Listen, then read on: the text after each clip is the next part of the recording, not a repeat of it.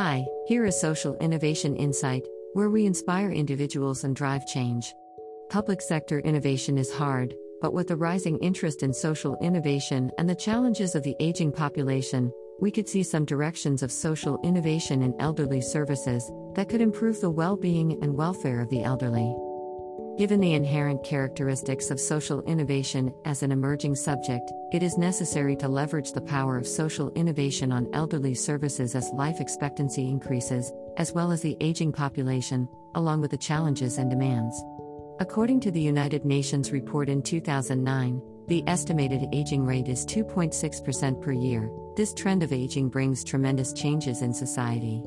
At the same time, so many countries are struggling to manage the increasing number of service requirements for the elderly. Improving elders' lifestyle quality and increasing the benefits of relevant stakeholders, as well as the public policies that are the cornerstone of social security of many governments. So, how is elderly service and social innovation integrated overall? According to the United Nations, there were 703 million people aged 65 years or over in the world in 2019. The number of older people is projected to double to 1.5 billion in 2050. Globally, the share of the population aged 65 years or over increased from 6% in 1990 to 9% in 2019. The elderly live longer and healthier, and elderly services or elder care have been shifted dramatically due to demographic change, and those services or policies could have fundamental impacts on society as well. Researchers have anticipated those changes and are studying how to meet these upcoming challenges. Therefore, we list three major areas of elder services and social innovation. 1. Definition and framework. Farida and Faiz in 2006 proposed a definition of care services for the elderly that draws on the economics of services and provides a simple framework for analyzing innovation in terms of economic categories. Later in 2016, Katrine and Paul made an explicit point of innovation in the elderly care sector and developed a framework to capture innovation and explain the capacity for innovation in the elderly care sector. 2. Innovation strategy in elderly care services. Davis and Fairley developed measures of efficiency as early as 1982, and then produced scores to measure.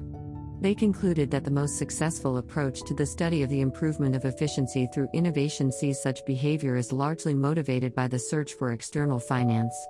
Biot, Andre and Joseph in 2016 highlighted that innovation strategies in formal innovation training, workforce recruitment, and knowledge-sharing networks between communities are the current strategic direction based on the elder care theory. 3. Innovation case study. Researchers used elderly services as a case to find out how innovation is formed and what factors contribute to the success or failure of innovation. The key point here is the relationship between practice-based and human-centric approaches.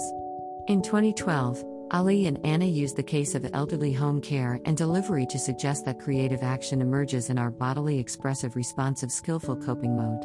The same as Lars Fuglsang in 2019 discussed how human-centric service innovation integrates with co-production in public services, defining how a practice-based model treats knowledge and learning, and the advantages of the practice-based model from a managerial, an employee, and a societal perspective. Overall, social innovation can provide a specific window of opportunity for future elderly well-being and welfare, utilizing innovative interventions. Given that innovations create social value, especially with social innovation. We are Social Innovation Insight, with a special focus on social problems, innovation and ideas, social business, design and etc. If you are interested in any of those topics, please contact us. Have a nice day.